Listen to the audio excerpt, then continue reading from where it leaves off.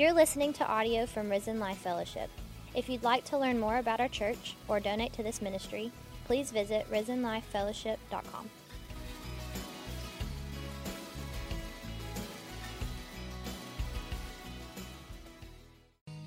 Amen. Let's give him the praise one more time this morning. He deserves it. All right, you guys can be seated. I'm going to open us in a word of prayer as Josh comes up and gets ready. God, Lord, thank you so much for this time. God, I just pray that you be with us in this place. God, wherever we may be in this new building, or God, if you have us to continue to serve us right here in this beautiful theater. God, we're just so thankful for the privilege it is to worship you and honor you. God, we pray for our brothers and sisters next door at the river. Lord, I just pray that you just be with them and just help us as a body, not two bodies, but one, just serve you and love you and just be a light for this community. And God, I just pray you be with Josh this morning as he brings the word. And Lord, I just pray it softens our hearts. And Lord, as all, we just thank you for Jesus, especially this time. Lord, a Savior was born, and we're just so thankful for that. In your name we pray, amen.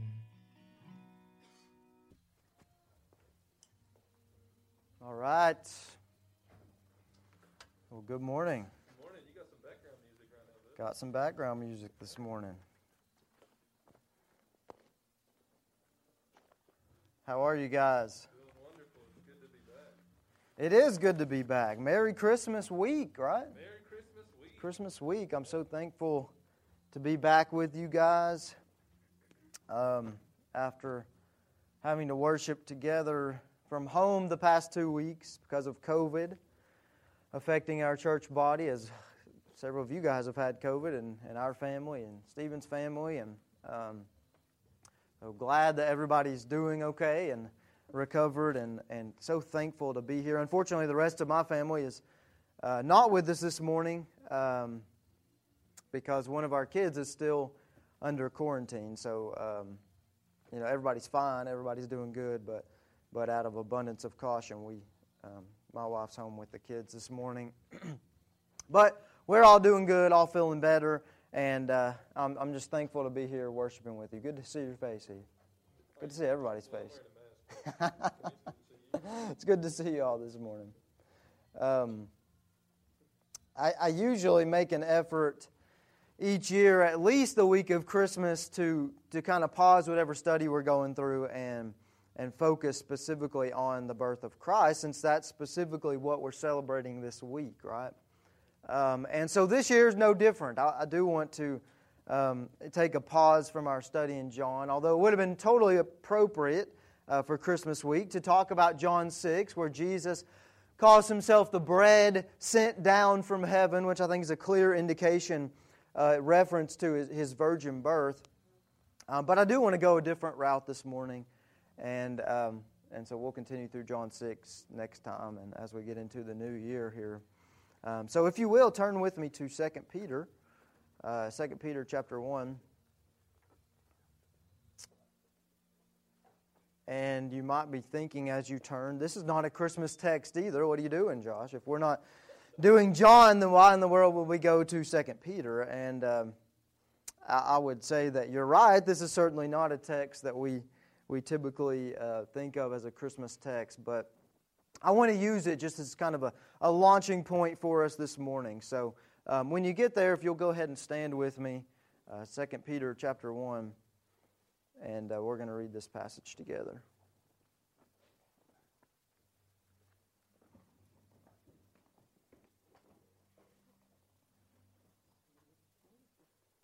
All right, and we're going to start in verse 13. So Peter's writing here, and he says, "Yes, I think it is right, as long as I am in this tent, to stir you up by reminding you, knowing that shortly I must put off my tent, just as our Lord Jesus Christ showed me.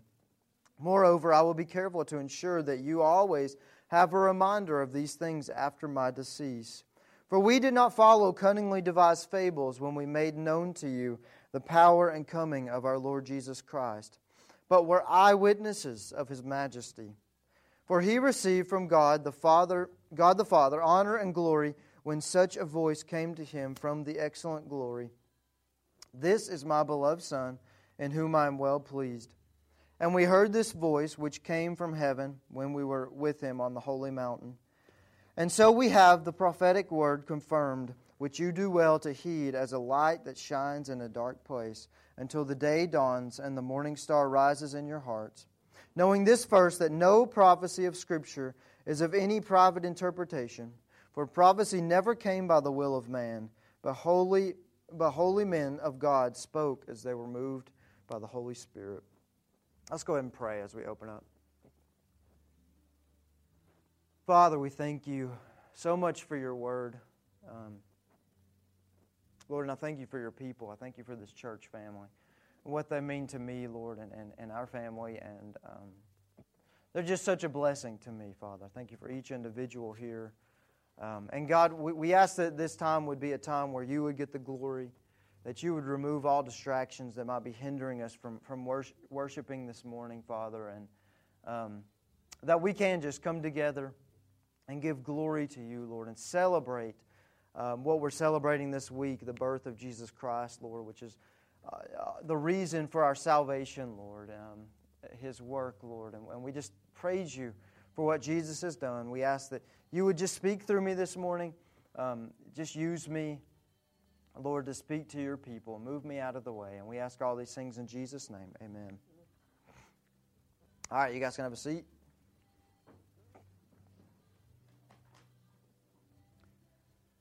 Okay, so we have here in this passage in 2 Peter, we have in verses 13 through 15, Peter writing to the church as a whole, much of which is being enduring great persecution for their proclamation of the gospel of Jesus. So a lot of the people he's writing to, they're enduring a lot of persecution. And he's writing to them saying, I'm about to put off this earthly tent. In other words, God has apparently revealed to Peter that he was about to die. Now we know from church history that Peter was crucified upside down for his faith in Jesus Christ. But apparently God had revealed this to him before his death. At the time of this writing, he had revealed that his time was near. And so he says to these Christians that he's about to die, but he wants them to have a reminder of some things before he passes. And the first thing that he brings up in this letter is the surety of the Word of God. That's what he's talking about here, of Scripture, as he says here. He says in verse 16 that the writers of Scripture, himself included, they didn't just sit around devising fables when they revealed these truths to us. They weren't just making up stories, but they were eyewitnesses to the majesty of Jesus, and they wrote what they saw, right? That they were eyewitnesses to Jesus. And he goes on to talk about this experience that he had with Jesus while Jesus was on the earth, which is recorded for us in Matthew 17, the transfiguration of Christ. And you guys probably know this story. He was there with Jesus, and then he saw Moses and Elijah there with Jesus, and he saw Jesus be transfigured into his glorious heavenly body. You guys hopefully remember that. And he heard, plain as day, the voice of God come from heaven and say, what he quotes here, "This is my beloved Son, in whom I am well pleased."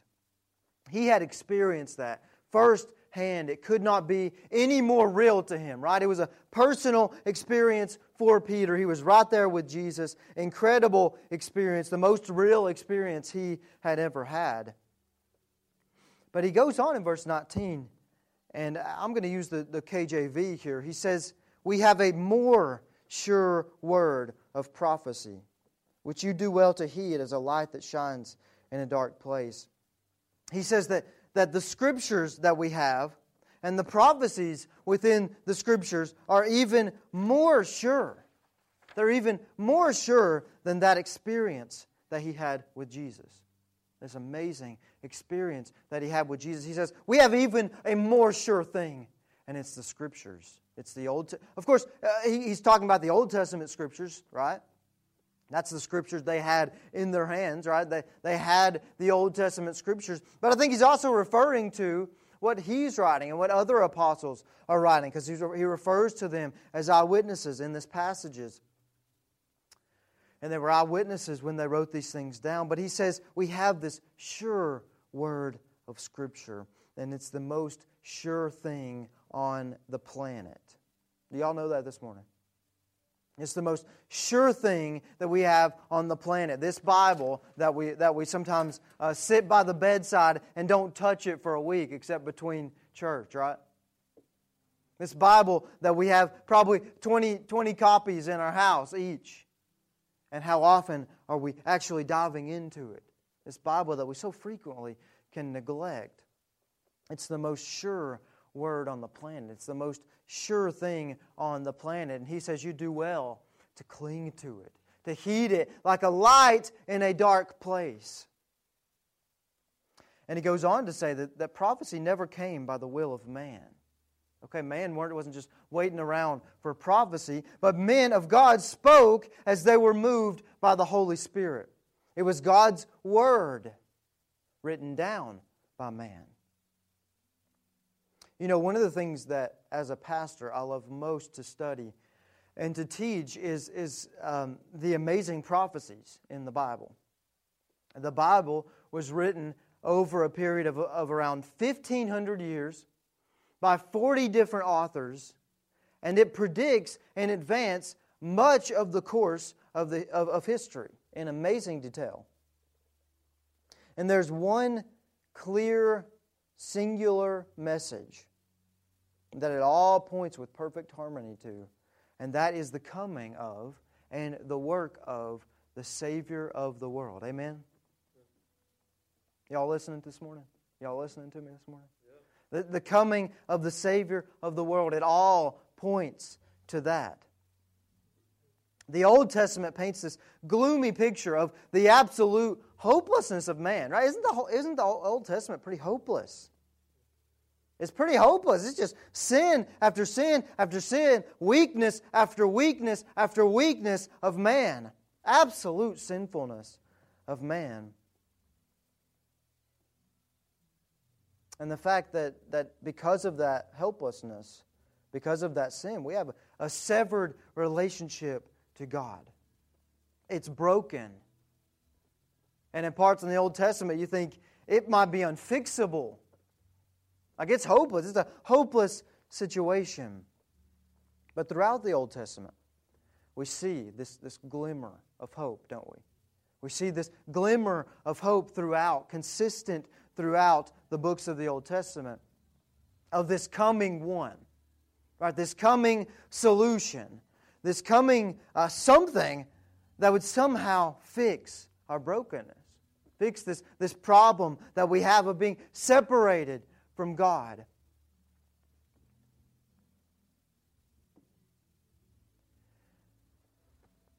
And while the coming of this one, this Jesus, whose birth we celebrate this week at Christmas, is predicted in specific detail in the Old Testament, without the fulfillment of the life of Jesus recorded in the Gospels for us, the pieces are very difficult to put together. There's this glimmer all throughout the Old Testament, but it's kind of weird because some of these things seem to contradict each other. As you're reading the prophecies of the Old Testament, you read one thing about the Messiah, and then you read another thing in another book that seems totally different. It's like, how did these two things come together? And without the life of Jesus as recorded in the Gospels, I'm not sure we could put those things together. It's almost impossible to put it all together. God organized the prophecies about the Messiah in such a way that it seems to give mixed signals, even maybe contradictory at times, we might think. When you put it all together, you can see why Peter also records in 1 Peter chapter 1, this is in verses 10 and 12, he says that the prophets inquired and searched carefully what they themselves wrote by the Spirit of God to try to figure out how and through whom and when God was going to reveal this salvation that He had predicted. The prophets even wrote more than they knew. The prophets would write what they wrote, and they would think, I'm not sure what God... I know God is telling me to say this, but I'm not sure what this is going to look like. Not exactly sure when this is going to come. When we get to John the Baptist in the New Testament, who's the last prophet, right, before Jesus, we see that even he was confused about what to expect from Jesus. In Matthew 11, John is nearing his execution, right? He's in prison. And he's wondering if Jesus is really the Messiah. Can you imagine that? John is the one called, born for the purpose of proclaiming the Messiah is here, right? Miraculous birth through Elizabeth and Zacharias. And he was sent to this earth to proclaim that Jesus is here. And yet he's sitting in prison and he's like, I don't know. I don't know if Jesus is really the Messiah. And he sends word to Jesus. Ask Jesus, are you really the one to come? Or should we be looking for another? Hard to believe that John would doubt and not understand. But he was confused by the prophecies.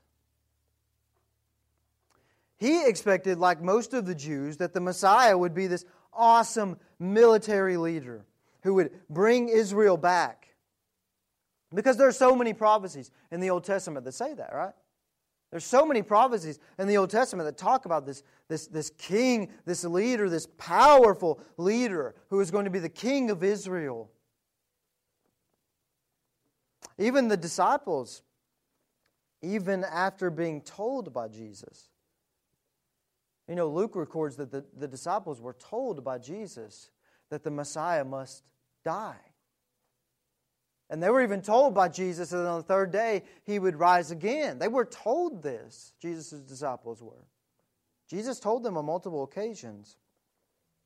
But even they, after they watched the way Jesus died, after they watched the way He was pierced, after they watched the way He was hung on a cross, they were scared after Jesus died, remember? They were hopeless after Jesus died.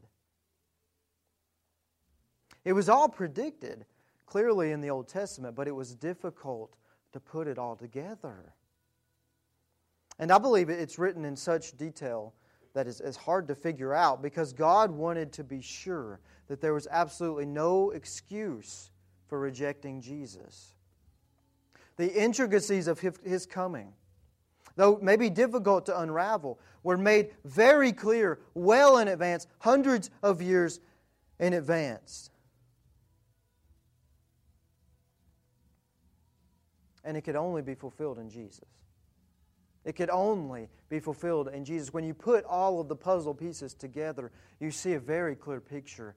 No one in history could possibly fulfill this but Jesus Christ. And that's what we want to look at this morning. Some of the prophetic mysteries of the Christmas stories. And I didn't get this myself. A lot of this material, many men over decades have presented this material. So this is nothing new. But some of these prophetic mysteries of the Christmas story and how Jesus solves each and every mystery like no one in history could.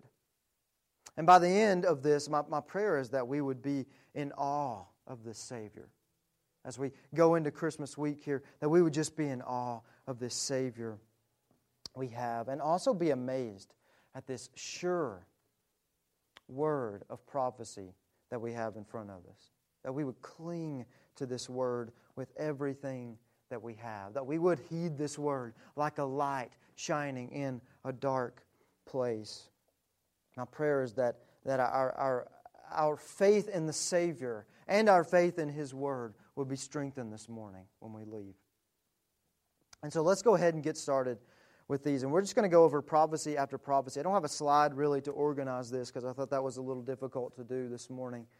But the first prophecy that I want to look at is the prophecy about the Messiah's home. Okay, the Messiah's home. And if you want a place to kind of hang out in your Bibles, you can turn to Matthew chapters 1 and 2.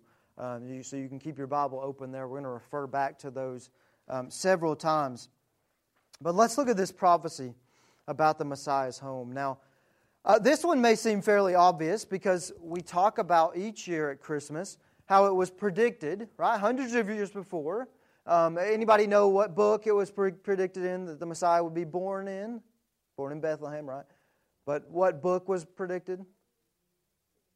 The book of Micah, right? So Micah 5:2. Micah 5:2. You don't have to turn there. You're welcome to if you want to. But the Micah 5:2 says clearly the Messiah was going to come from Bethlehem. It says this, "But you, Bethlehem Ephrathah, though you are little among the thousands of Judah, yet out of you shall come forth to me the one to be ruler in Israel." Now we're going to come back and read the rest of that verse in a few minutes for a different reason.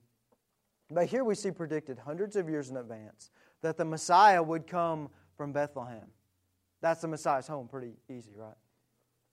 It's Bethlehem. He was born in Bethlehem. This is what the Jewish chief priest told Herod, right? When Herod's wondering, where is this king supposed to be born? Because he wanted to kill him, right?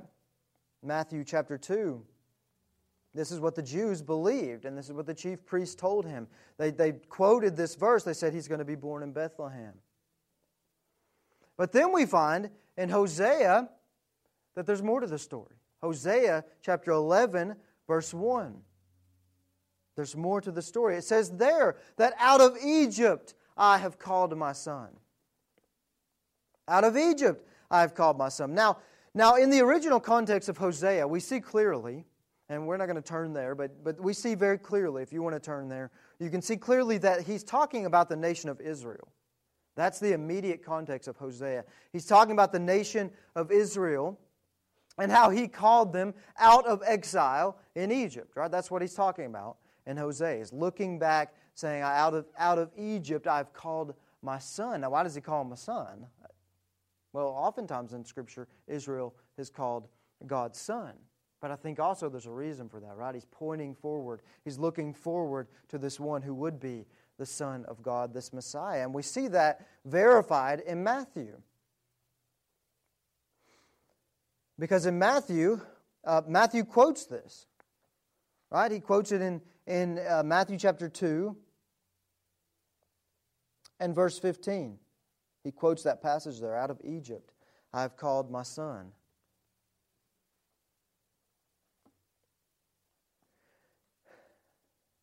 You see, in Matthew 2, verses 13 through 15, we see that Joseph is warned in a dream to flee to Egypt. Right? They're in Bethlehem. They've had Jesus. They're only in Bethlehem, by the way, because of a census, right? So notice the way God, at the beginning of time, orchestrates all of these events. And He knows who's going to do what, at what time, and when, and exactly how. And He knew there would be a census that would send Mary and Joseph to Bethlehem, right? Not a big deal for Him. And so that's pretty easy for Him. But it's because of a census, a free will decision to do a census of Rome, of the empire. And so they have Jesus in Bethlehem, but then we see in verses 13 through 15 that Joseph is warned in a dream to flee to Egypt and stay there until he's told otherwise, because Herod is trying to find Jesus and kill him. And remember, Herod makes this proclamation that he's going to kill. I imagine this as a mother, by the way. He makes this proclamation that he's going to kill all of the male children in Bethlehem that are 2 years and younger. I mean, can you imagine being the mother or the father of a 2-year-old child at that point? Now, just absolute tragedy, absolute sin. That is the epitome of sin, isn't it? I mean, how awful, awful, awful. And so Joseph is warned in a dream to go to Egypt, to flee. And there it says in verse 15 that this happened to fulfill the prophecy in Hosea. Out of Egypt I have called my son. But that's still not the whole story. if we go on in Matthew chapter 2 to verses 19 through 23, we see that Herod dies and Joseph and Mary, well, they're ready to go back to Israel. And it makes sense for them to go back to Bethlehem or maybe Jerusalem, right? This is the Son of God, so to have him kind of near the temple, maybe live in one of those places. But Joseph finds out that Archelaus, Herod's son, is ruling over Judea, where Bethlehem is, where Jerusalem is. And so rather than go to Jerusalem or Bethlehem, Joseph decides, after being warned in a dream, to go to Galilee, to a city called Nazareth. That's right, Nazareth, where Jesus grew up. And it's said in verse 23 that this happened to fulfill the prophet's word that he shall be called a Nazarene. He shall be called a Nazarene. And that prophecy is thought to come. There's not a direct prophecy that uses that term that we're aware of, but it's thought to come from Isaiah 11:1, and it was possibly a play on words with the Hebrew word for the word branch there. And so that's a lot to get into, but if you're interested in studying that more, certainly look into that. But it's really a lot to dive into this morning. But it's thought that that's the prophecy that's talking about the Hebrew word for branch there, which is also a very common Old Testament messianic title. So you can see the complexities and the detail of the prophecies predicting the Messiah's home. It's not so cut and dry, and it's not so cut and dry so that we would have no doubt when it happened who it is. Only Jesus. How could someone be from Bethlehem but also be called out of Egypt and also be a Nazarene? Who else could fulfill this mystery but Jesus Christ? And then there's a mystery of the Messiah coming from the line of Judah. Turn with me to Matthew 1 if you're not already there. And we have in Matthew 1 this genealogy of Jesus, right? Luke gives a genealogy in Luke 3. That's Mary's genealogy. And then Matthew gives us the genealogy through Joseph. Okay? And so in Matthew 1, we see there in verse 3 that Judah begot Perez and Zerah by Tamar. So what? Judah is in the line of Jesus, right? And we find, though, that it was predicted in the Old Testament as well. It's prophesied that Jesus would come through the line of Abraham, Isaac, Jacob, and David. All of that is prophesied in the Old Testament. But in Genesis 49, verse 10, we read this: "The scepter shall not depart from Judah, nor a lawgiver from between his feet until Shiloh comes." And Shiloh is another messianic title. Even the Jewish leaders in the first century would have said, yes, Shiloh is a messianic title. This is talking about the Messiah, and he's coming through the tribe of Judah. He's coming through the tribe of Judah. But there's a little problem with that develops in the book of Genesis, and we find that problem in Genesis 38. And it's kind of a sickening story. In Genesis 38, we see the story of Tamar and of Judah, and it's pretty twisted. Judah had 3 sons. The oldest one married Tamar. Because he was evil, the Bible says, God judged him and killed him. Killed Judah's oldest son. So the custom in that day would be for the younger son to marry that oldest son's wife, to give him an heir, to give in honor of his brother. In honor of his brother. Right? Today we'd be like, that's pretty much a backstab right there. Right? But it was the custom there to carry on the older son's name. You would marry the wife if you were the brother, and you would carry on the line. And so Judah gives his second son to Tamar to be married to her. But he also committed evil in the sight of the Lord. And he committed a particularly evil act that you can read about in Genesis 38. And it says God judged him, and he died. God killed him. Well, Judah has one more son. Okay, and so Judah, it says in Genesis 38, that Judah blamed the loss of his 2 sons, not on their evil, not on their own evil acts, but he blames them on, guess who? Tamar. He blames their death on Tamar. So Judah refused. He didn't refuse, he put her off. He said, well, wait till my youngest son gets older, and then you can marry him and have a child. He put her off, never intending to fulfill that promise. And so he refused to let his youngest son marry Tamar to give her a child. So, Tamar decides to do something very wicked herself. In order to have a child through this family, to keep this family name going, to honor her first husband, Tamar dressed as a prostitute, Genesis says, and tricked Judah, her father-in-law, her own father-in-law, into having relations with her. Crazy, right? It's just almost unthinkable for us. And she ended up becoming pregnant through this incestuous relationship with Judah and had twins, Perez and Zerah. So a sad story of the great cost of sin, right? And the wickedness of the human heart, for sure. But because of the sin, and because of the child that was born, an illegitimate child, Deuteronomy chapter 23, verse 2, proclaims a curse on that family. It says there that an illegitimate child may not enter the assembly of the Lord until the 10th generation. And so Judah's family is cursed. Yet the Messiah is supposed to come through Judah.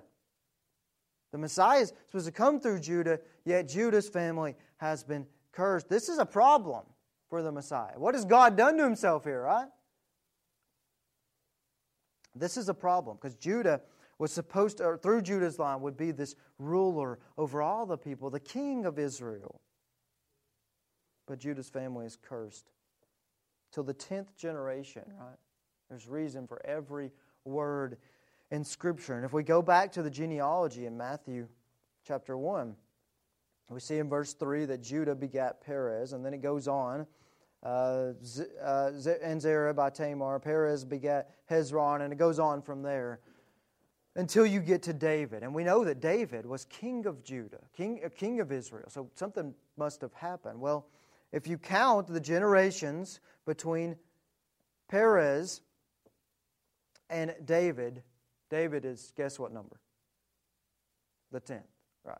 He's the 10th generation. So at the 10th generation, the curse is broken with David. He can take the throne of Israel, and Jesus, the Messiah, can now come through David's line. What we thought was a problem for God was not a problem for God. What sin tried to absolutely destroy, God decided to go ahead and redeem, right?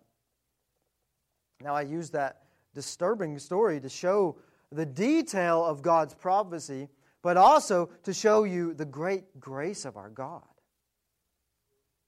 I mean, what disgusting, gross sin in that family. On really many accounts, several members of that family. And as we keep looking through this genealogy here in Matthew 1, we see all sorts of other sin represented, including 3 other women mentioned, not including Mary. She's also mentioned. She's the 5th. But out of the 4 women mentioned before Mary, 2 were prostitutes, Tamar and Rahab. 1 committed adultery with David, that's Bathsheba. And the other, Ruth, well, she was a Gentile idol worshiper.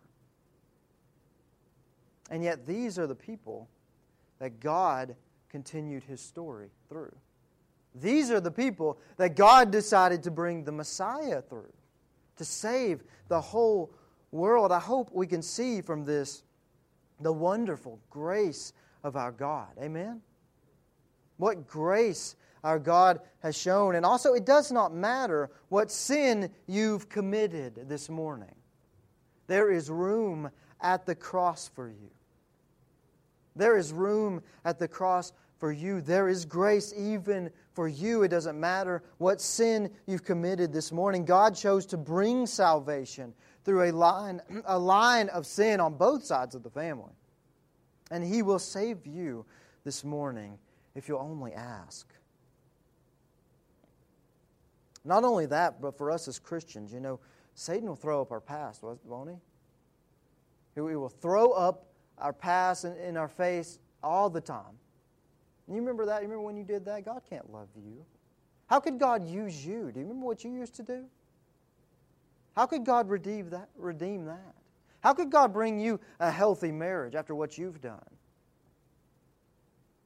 How could God use you for His kingdom after what you've done? And Satan never done that game with you guys? Anybody? Nobody? Just me? Okay, great. Me and Lucas. Good. No, I know He has, guys. I know He has with you all. With everyone. He brings up our past, doesn't He?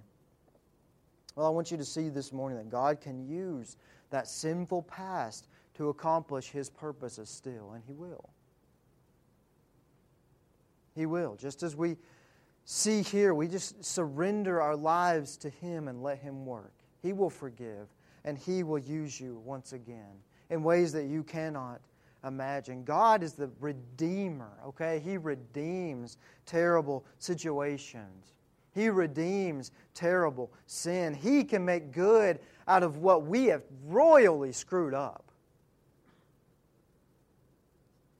And we can have supreme confidence in that this morning. Don't let Satan push you around with your past. You are redeemed. You are a child of God.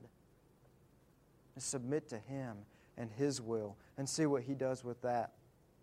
The next couple of prophetic mysteries really emphasize the necessity of the virgin birth. Now, the virgin birth was necessary for many reasons, but these next two mysteries really emphasize that as well. And the first is the mystery of the Messiah being prophesied as both man and God. Right, that's pretty clear in the Old Testament. This Messiah would be both man and yet be deity. We see in Genesis 22 that the Messiah is prophesied as being from the seed of Abraham. Okay, all nations would be blessed by Abraham's seed, his physical descendant. We also see that the Messiah would be the root of Jesse. It says in Isaiah 11, the root of Jesse, and the son of David. We see that in 2 Samuel chapter 7, the son of David. Now, how could he be both the root of Jesse, as if Jesse comes from him, right? The root of Jesse. Yet Jesse is David's father, and the Messiah is also the son of David. He's the root of Jesse, but He's also the son of David. That doesn't make sense. How did the prophets make sense of this? How can He be both before Jesse and after David? How can He be before Abraham, yet come from Abraham's line? Remember, Jesus says, before Abraham, I am. Right? He says that in the Gospels. Well, back in the prophecy in Micah 5:2 that we turned to earlier, we see at the end of that prophecy that this ruler who comes from Bethlehem, it says His goings forth are from of old, from everlasting, it says. So somehow this one has always existed. His goings forth are from everlasting, from forever. Yet He's going to come through the line of David, Abraham, Isaac, Jacob, Judah. One of the most popular Christmas verses is Isaiah chapter 9, verse 6. And that passage has this picture of the Messiah being both man and God, this picture that we're talking about here. It says, for unto us a child is born. That's His humanity, right? A child is born. But then it goes on. It says, unto us a son is given. That's His deity. That is, this pre-existent Son of God is given by God. And if we go on down, His deity is made even more clear. But later in that verse there, it says, His name will be called Wonderful Counselor, Mighty God. Mighty God. Everlasting Father, Prince of Peace. He's somehow a human child but also God. And can you imagine how confusing this must have been for the prophets? Can you kind of see how they might have missed it? How can it be the Son of God and yet human? And there's so many more passages that show this dichotomy. He's the Son of God in Psalm 2. He's the Son of Man in Daniel 7. He's Emmanuel, God with us in Isaiah. But He'll sit on David's throne. How do you make sense of all this? How does it come together? And then there's another mystery of Jesus' right to the throne of David, His right to be a king. And here we find another problem, just like Judah caused. We find another problem with His right to the throne. Back in Matthew 1, back in the genealogy, there in verse 6, you see that David was the king, right? David the king begot Solomon by her who had been the wife of Uriah. And then as you go through these names, you recognize that all the names that follow are also kings of Judah.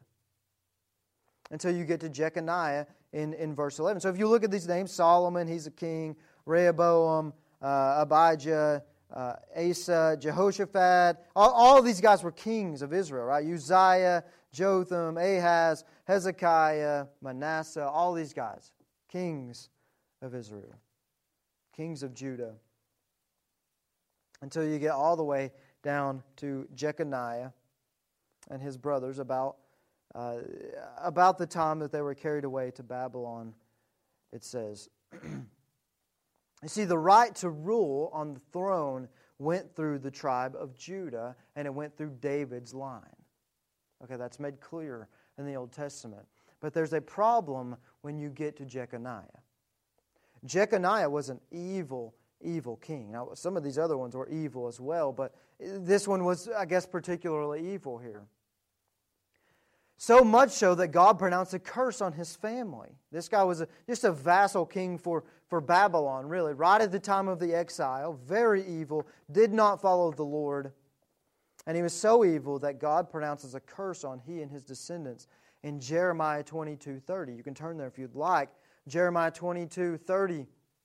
He says in that verse, this is what it says, "Write this man down as childless, a man who shall not prosper in his days, for none of his descendants shall prosper, sitting on the throne of David and ruling any more in Judah." Ouch. That's a big deal for Jeconiah, but that's not only a big deal for Jeconiah, that's a big deal for Israel. God has seemingly backed himself into a corner. The Messiah was supposed to come through this line, and the Messiah was supposed to rule from the throne of David and be the king of Israel. Now God has essentially ended this line of ruling kings. There hasn't been a king in Israel since. No kings after Jeconiah because of God's curse. This is a devastating moment for Israel. We may not fully grasp this, but this is devastating for Israel and the future of their Messiah. I'm sure many thought, has God totally given up on us? Does this mean the Messiah is not going to come? Are we done being God's people? There is no king of Israel now? God has seemingly handcuffed himself. He's backed himself into a corner. But of course, we know better than that, right? We know that God knew better than that, and that before the foundation of the world, He knew every detail.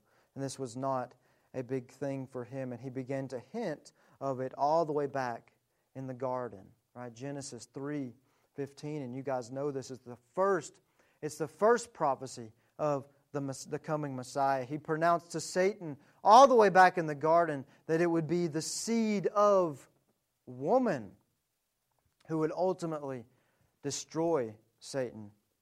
And I'm sure at that time it wasn't known why God said it that way. I mean, we don't talk about the seed of woman. Women don't have seed. It's not talked about. Genealogies are not talked about in terms of the women in the line. They're just not. That's not the way it works. But he was hinting already in the garden that this was going to be different. This plan which would later be revealed for his virgin birth, of course. Then in Isaiah chapter 7, verse 14, we see it much more clearly. It says, "The Lord Himself will give you a sign." God is going to give you a sign. And here's the sign. "Behold, the virgin shall conceive and bear a son, and shall call his name Emmanuel." And there's a lot to say about that verse and the meaning of the word translated virgin. We could go into so much more detail. We don't have time to explore all of that this morning. But by the first century, in the Greek translation of the Old Testament, it is very clear that the word meant virgin. A virgin shall conceive, and that would be the sign from the Lord. And we see Matthew echo that prophecy in Matthew 1:23. He quotes that prophecy there from Isaiah 7. And we see them through this one-of-a-kind, never been seen in history, birth from a virgin, the resolution to the two mysteries that we just talked about.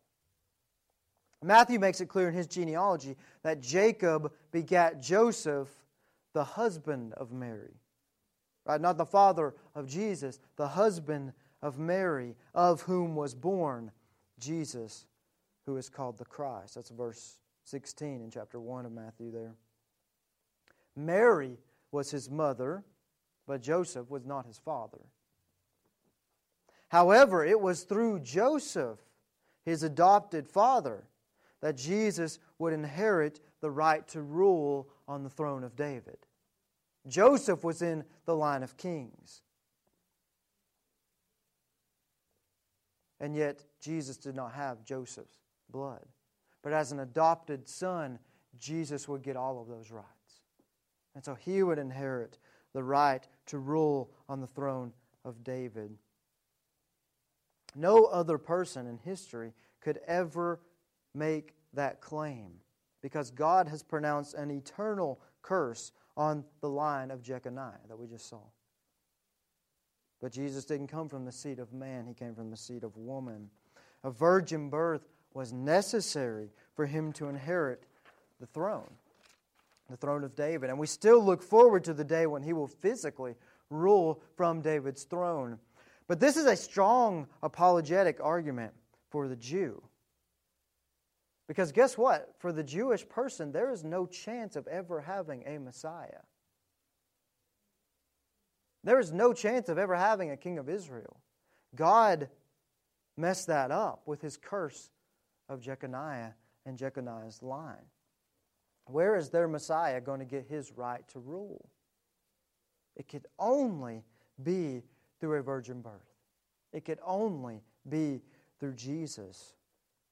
But also the virgin birth was the only way to fulfill the prophecies of this one being both God and man that we just looked at. He is God with us, and yet He is the physical descendant of David. He comes through David on Joseph's line and Mary's line.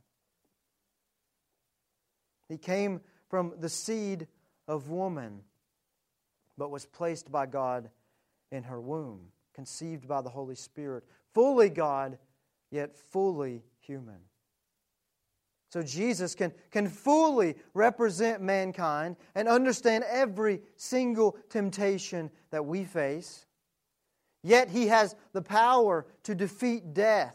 He has the power to carry the sins of the world and to take His own blood to the throne of God as a mediator for man in God's presence. No other man could be in God's presence. He has to be God. And He could take His own human blood as a sacrifice for us. The perfect sacrifice. He had to be both. It had to be a virgin birth. Christmas is essential, right? This virgin birth deal is essential to our salvation. And finally, I want to look at one more mystery, and that's the mystery of the Messiah's purpose. Because the Jews were certainly confused about that. This is what really became the biggest stumbling block for the Jews. The Old Testament is filled with prophecies of the Messiah being this great king who would rule from the throne of David, right? We've already said that many times. Isaiah 9:6, which we looked at earlier, well, it goes on to say that the government would be on His shoulders. Have we seen that? We've not seen that yet. We didn't see the government be on Jesus' shoulders. That's not been fulfilled. But Isaiah 9 says it will be. The government will be on His shoulders. God's promise to David in 2 Samuel said this king would reign forever. He would be a king who would reign forever. Daniel 7 paints this picture of a powerful ruler called the Son of Man there, to whom God gives all authority and all power to reign forever and who crushes all other kingdoms.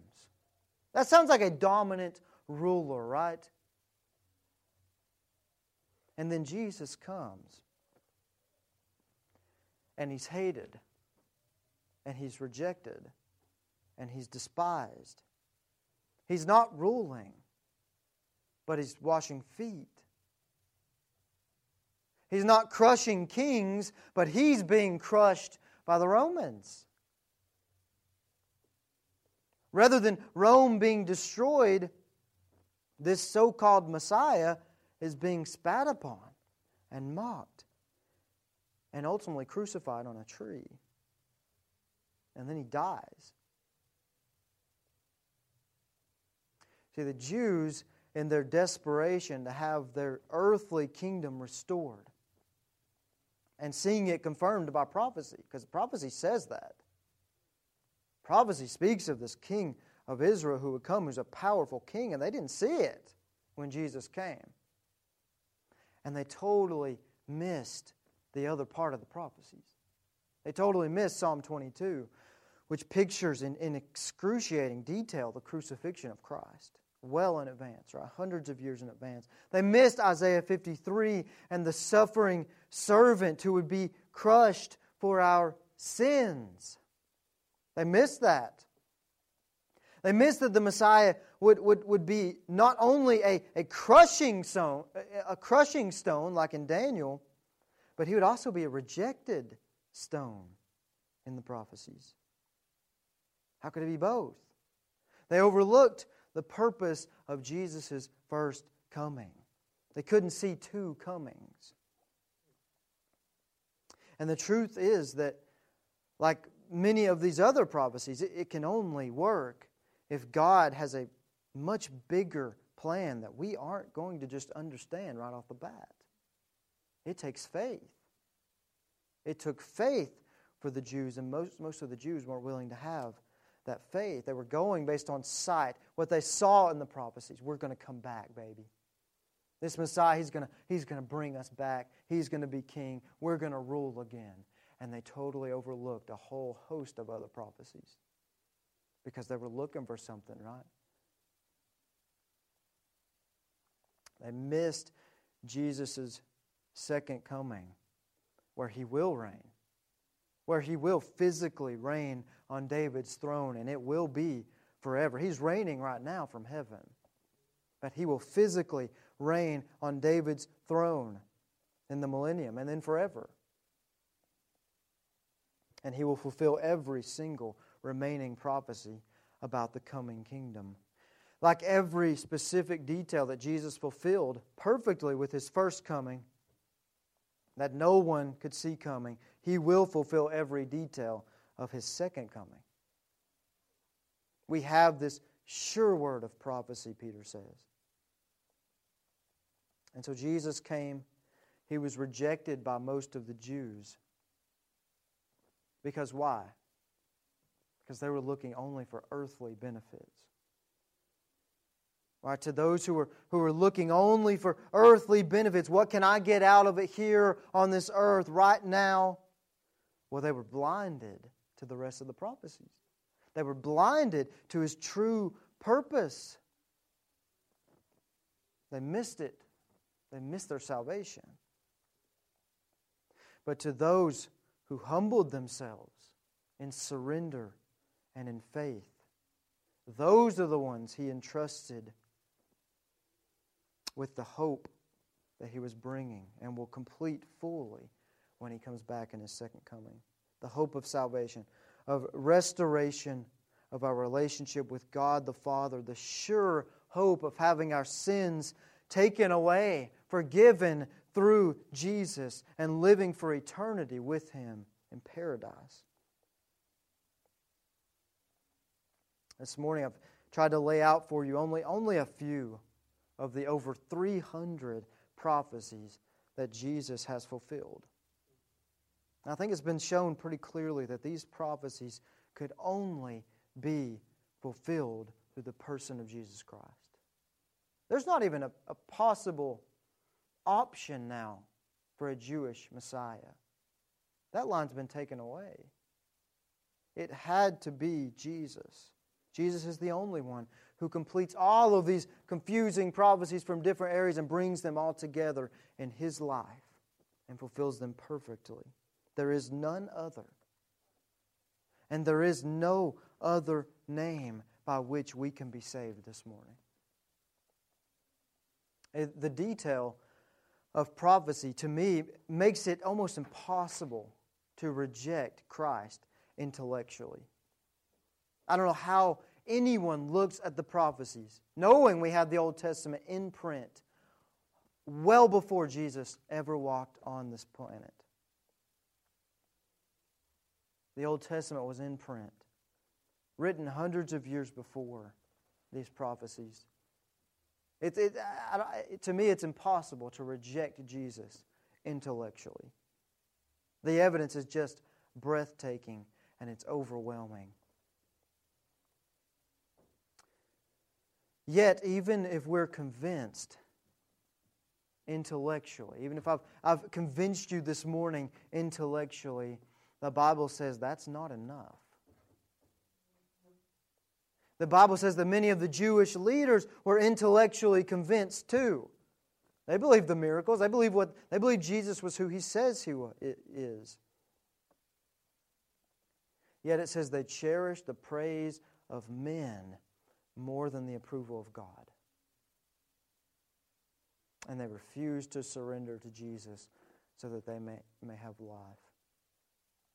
And this morning I would just say that if the Bible has convinced you, as it should have, convinced you intellectually, then let your brain inform your heart this morning.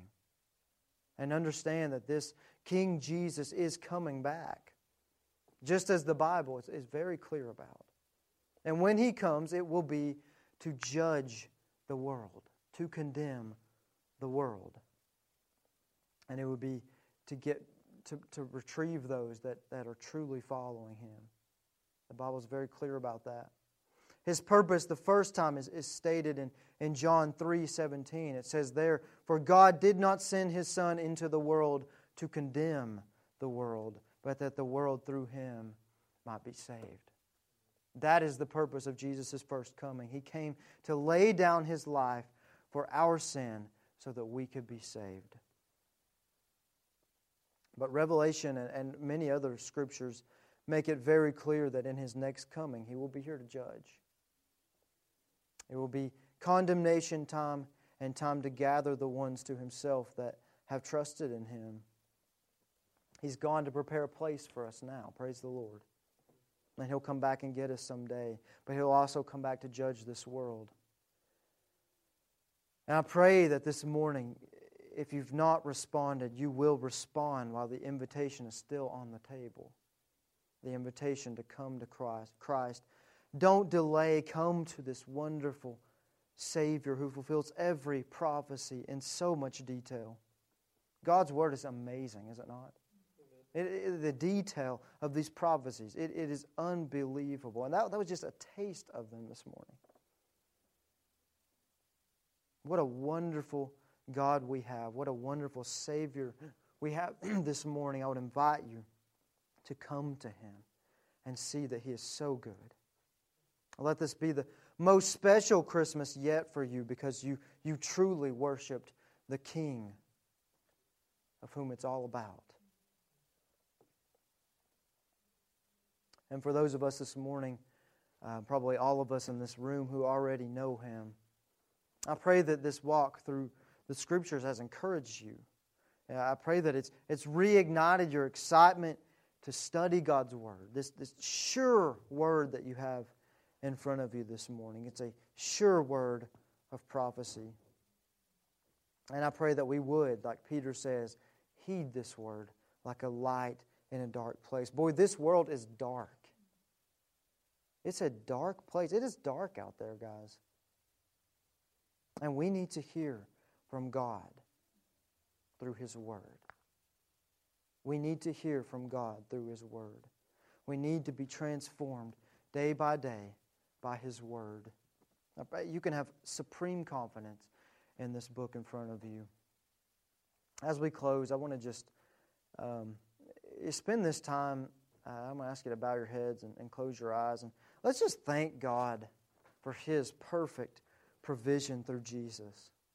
Man, what a perfect provision through Jesus. Let's thank Him for making it crystal clear. When you see the life of Jesus, it's crystal clear that all these prophecies, even though they were confusing at first, they point directly to Jesus. There was no contradiction at all. God was just being more detailed to make it even more amazing, this one He would send. To make it even more clear to us that Jesus is the Savior. Let's thank Him for what we have in His Word. Let's thank Him for the gift of salvation. What great love the Father has lavished upon us. Let's praise Him for it, and let's celebrate His salvation as we go by going out there and telling everyone that we see. I've been so encouraged by you guys. David posted this week, Heath posted, and Rebecca posted on our small group, just stories of how you all have been sharing Christ with the world. Guys, that is not the case in many churches, unfortunately. Unfortunately, many churches out there, we've neglected this command to go and proclaim the gospel. I'm so thankful for you guys that you have not neglected that command. So thankful that each week I can get on that band at any time and I can see a story about someone sharing the good news of Christ. Praise the Lord for this church body. And praise the Lord for that. And I pray that this morning we would have even more boldness to go out and share this Christmas week. What an opportunity, right?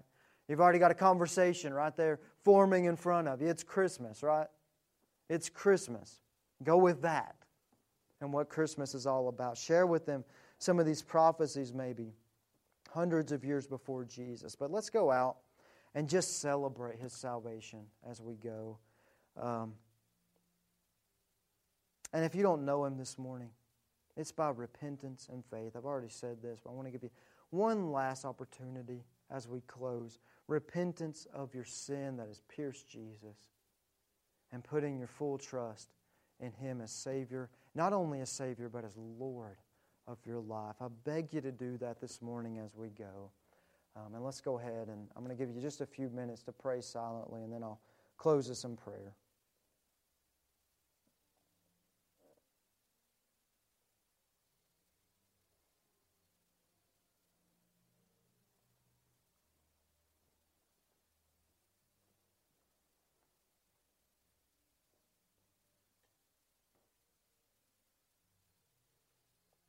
Oh, Father, how thankful we are for your word. We thank you for how you've organized the details of Scripture, Lord, so that it could only be fulfilled in Jesus. It's so clear, Lord, that it could only be fulfilled in Jesus Christ. Lord, I pray that if there's one upon the hearing of my voice that doesn't know you as Savior and as Lord, that they would bow this morning. They would surrender all to you this morning in repentance of sin. And they would put their trust completely in you as Savior and as Lord. And God, I pray that we would be encouraged as we go this morning, those of us who already know Him. Lord, and that you would embolden us by your Spirit this week to go and proclaim this sweet gospel, Lord.